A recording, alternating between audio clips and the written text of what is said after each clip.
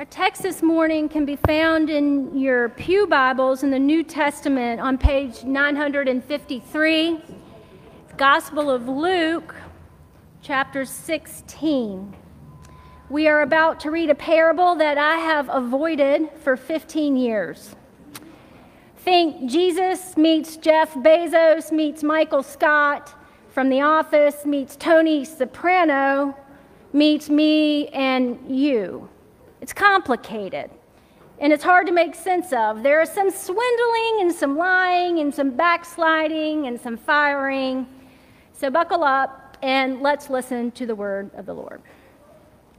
Then Jesus said to the disciples, "There was a rich man who had a manager, and charges were brought to him that this man, the manager, was squandering his property.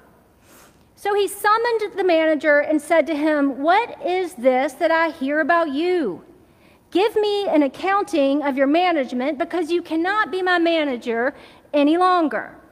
Then the manager said to himself, 'What will I do now that my boss is taking the position away from me? I'm not strong enough to dig, and I'm ashamed to beg. I've decided what to do, so that when I'm dismissed as a manager, people may welcome me into their homes.' So summoning his boss's debtors one by one, he asked the first, 'How much do you owe my boss?' And he answered, 100 jugs of olive oil. And he said to him, 'Take your bill, sit down quickly, and make it 50. Then he asked another, 'And how much do you owe?' He replied, 100 containers of wheat. He said to him, 'Take your bill and make it 80.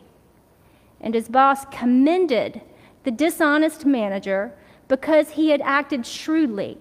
For the children of this age are more shrewd in dealing with their own generation than are the children of light. And I tell you, make friends for yourselves by means of dishonest wealth, so that when it is gone, they may welcome you into the eternal homes. Whoever is faithful in a very little is faithful also in much, and whoever is dishonest in a very little is dishonest also in much. If then you have not been faithful with the dishonest wealth, who will entrust you to the true riches?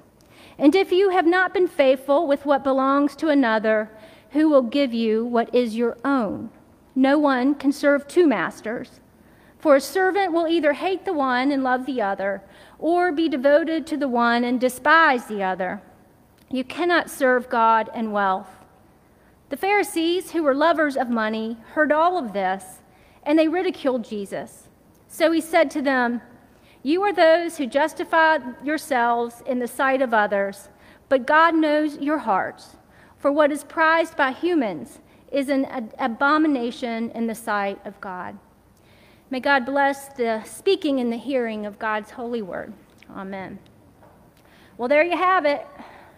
From Jesus' lips to our ears, managing money, talking about money, navigating our finances with integrity, borrowing, lending, investing, buying, selling, earning, and managing people and owning stuff is not as simple as it seems, especially if we hope to stay true and honest in our faith.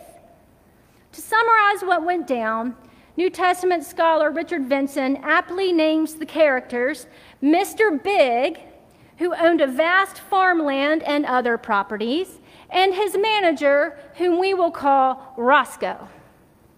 Huge contracts with tenants and other workers required oversight, and Roscoe had been slacking on the job. Eventually, of course, someone rats out Roscoe to Mr. Big, and they accused him of broadcasting all of Mr. Big's goods as if they were his to squander and waste. And of course, upon hearing the news, Mr. Big would want to take a look at the books. And quickly we learn that Mr. Big is not the sharpest tack in the box. First of all, he's quick to believe gossip about his employee before he actually talks to Roscoe. And secondly, everybody knows that you don't fire a guy like Roscoe until after you have the books in your hands. Mr. Big is out of touch and quick to condemn. But the parasite, Roscoe, he's no better. He's gotten too big for his britches, and now that he's been caught, he refuses to work as hard as any of the tenant farmers, and yet he also cannot imagine himself begging. Poor Roscoe. Manipulates the entire situation. Aha, he says, I will cut the debts, so after I'm fired at least, I will still have access to all of the contractors and vendors. So one by one, they are summoned. One by one, they meet with Roscoe, and one by one, Roscoe confronts them. How much do you owe Mr. Big? Well, you've got the book right in front of you, Roscoe. You tell me. With a bead of sweat forming on his lip, he asks, are you calling in the loan because I own 100 jugs of oil? Instead, Roscoe says, quick, take your bill, cross out the 100 and write 50 instead. One after one, contract after contract, 100 vats of grain, make it 80, 20 jugs of wine, make it 10, 15 sheep, make it 12. By the time Roscoe is all done, all of Mr. Big's tenants and contractors were extremely happy. And this is where things get a little bit sticky. Wealth, you see, was pretty important to Mr. Big, but so was his honor and his reputation. This would have been a tremendous loss of wealth, but what was he supposed to do? He had two choices, you see. He could either admit that Roscoe had pulled a fast one on him, and he would seem like a tightwad, or he could let the entire thing slide and take credit for being incredibly generous and prestigious. And so he chooses the latter. To be clear, Mr. Big is not being compared to God in this parable. Instead of losing his marbles on the guy, he commends him. He's not commended for his honesty or his goodness, but for his chutzpah, his shrewdness, his trickery. Roscoe pulled a fast one on Mr. Big, and Mr. Big knew it. So in order to save face, Roscoe gets a rather ambiguous employment recommendation from Mr. Big, and Mr. Big comes out smelling like a rose because the contractors and the tenants all think it was his idea. And the folks who are living in extreme debt due to inflation and predatory interest rates and a system designed to reward the wealthiest 1% catch a much-needed break. And so here we have a story that is a little more familiar than we'd like to admit, huh? I mean, what's the problem? Roscoe helps the poor. He forgives the debts. He scatters the rich man's stuff. And yes, he looks out for number one along the way. I'm not sure it's what Jesus would do, but it is what Michael Scott would do. Maybe it raises more questions than answers. Now you all know why I haven't preached on this in 15 years. What's the moral? Where's the hope and the encouragement in this parable? What sort of good news do we find here?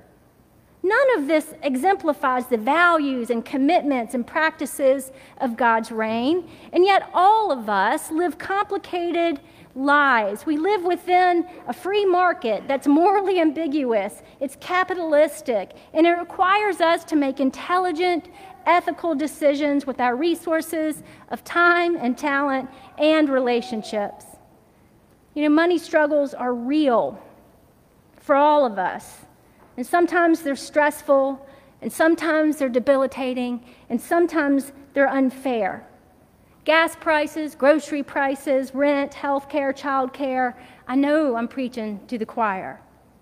And yet I'm not so sure why the church hates to talk about money so much. Either we're afraid of offending each other, or worse yet, we're afraid of being offended. But it is the most common theme in all of Jesus' teachings, and it's the number one conflict in marriages.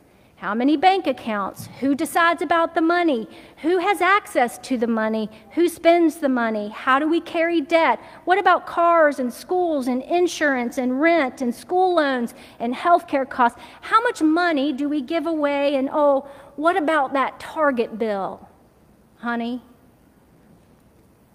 But Jesus doesn't condone rich people. There's no shame in having money. Jesus is simply interested in what we do with it once we have it.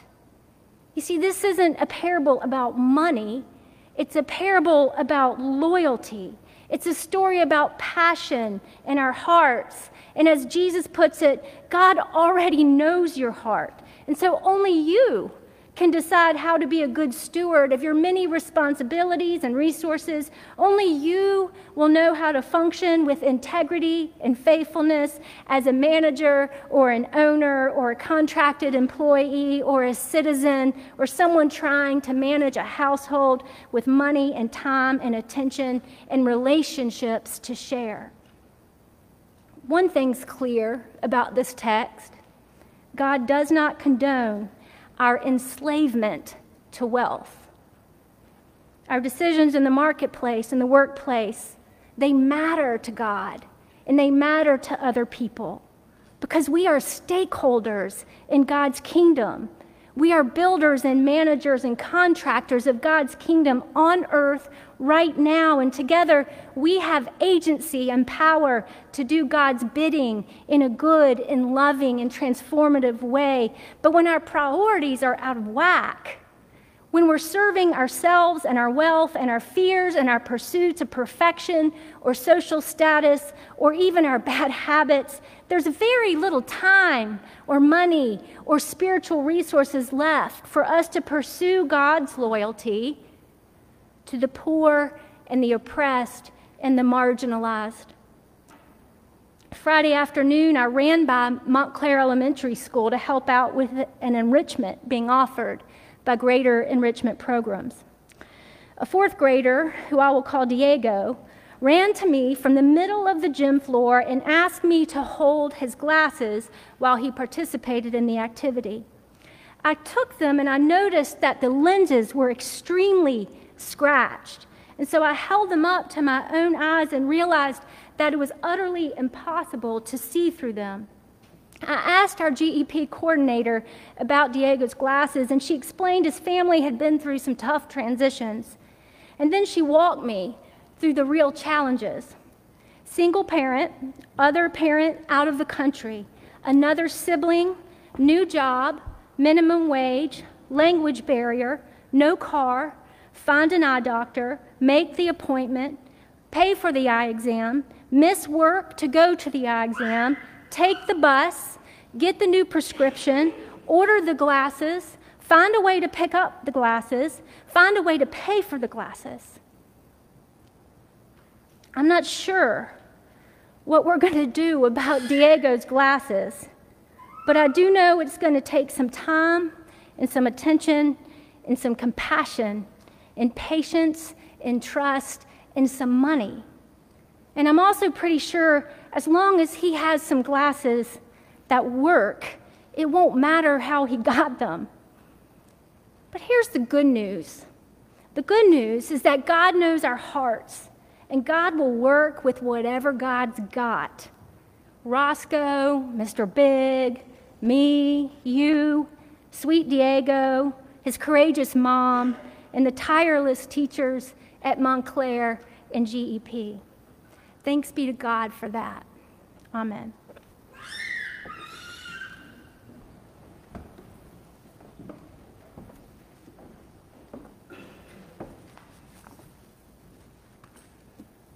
Let us continue to worship as we go to God in prayer.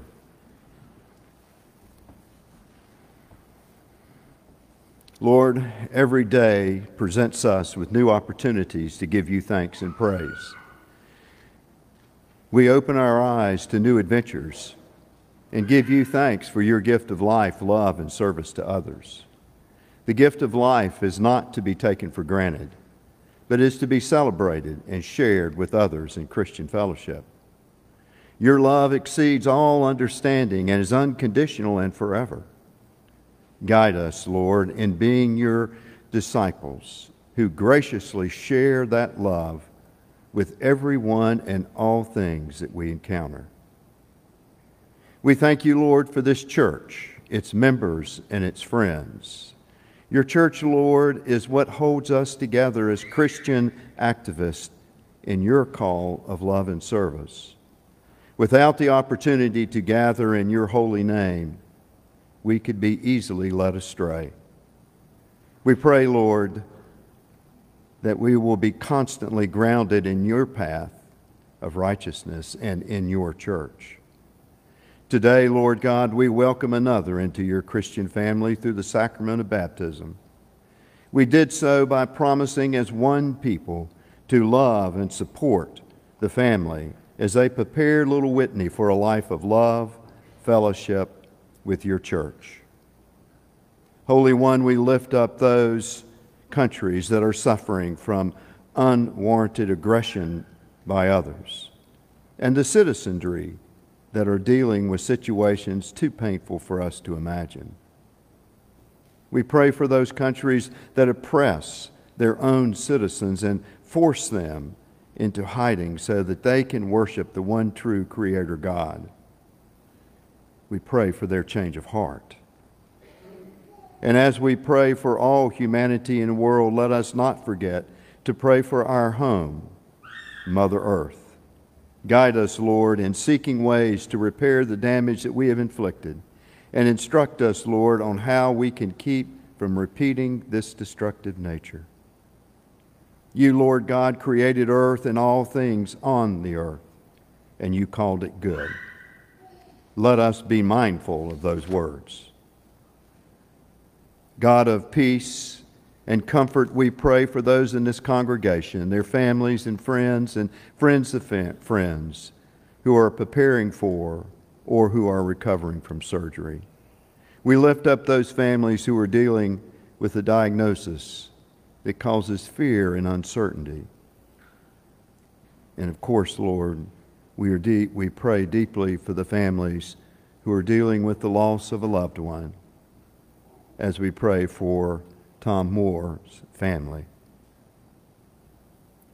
We know, Lord, that your presence can bring comfort to those who are hurting and peace to those who are fearful. We are so very thankful for your love and your grace.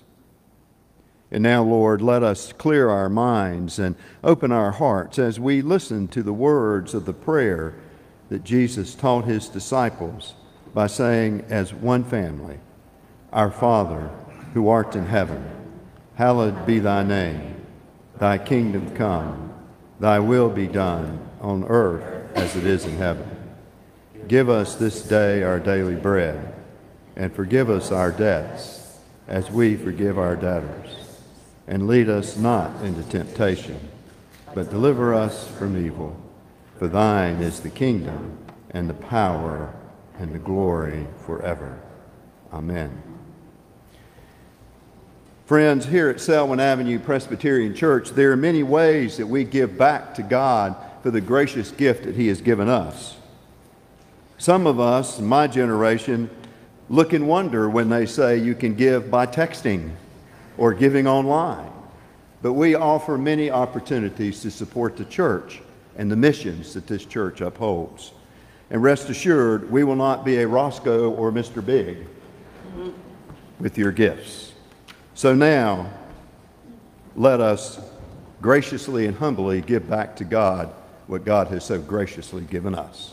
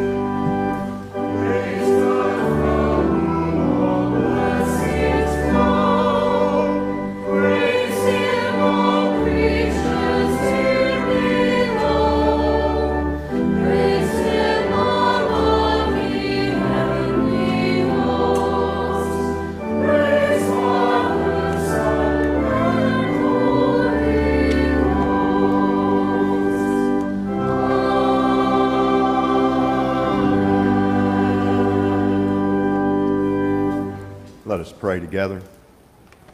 Gracious God, source of our daily bread and Sabbath trust, you feed us with your love and equip us to share in your purpose. Receive the offerings of our wounded spirits, our guarded purses, our meager strength, and continue to expand our hearts until we live with boldness and joy of the Easter morning. We pray in the name of your Son, Jesus Christ. And let us continue to worship as we sing together hymn number 697.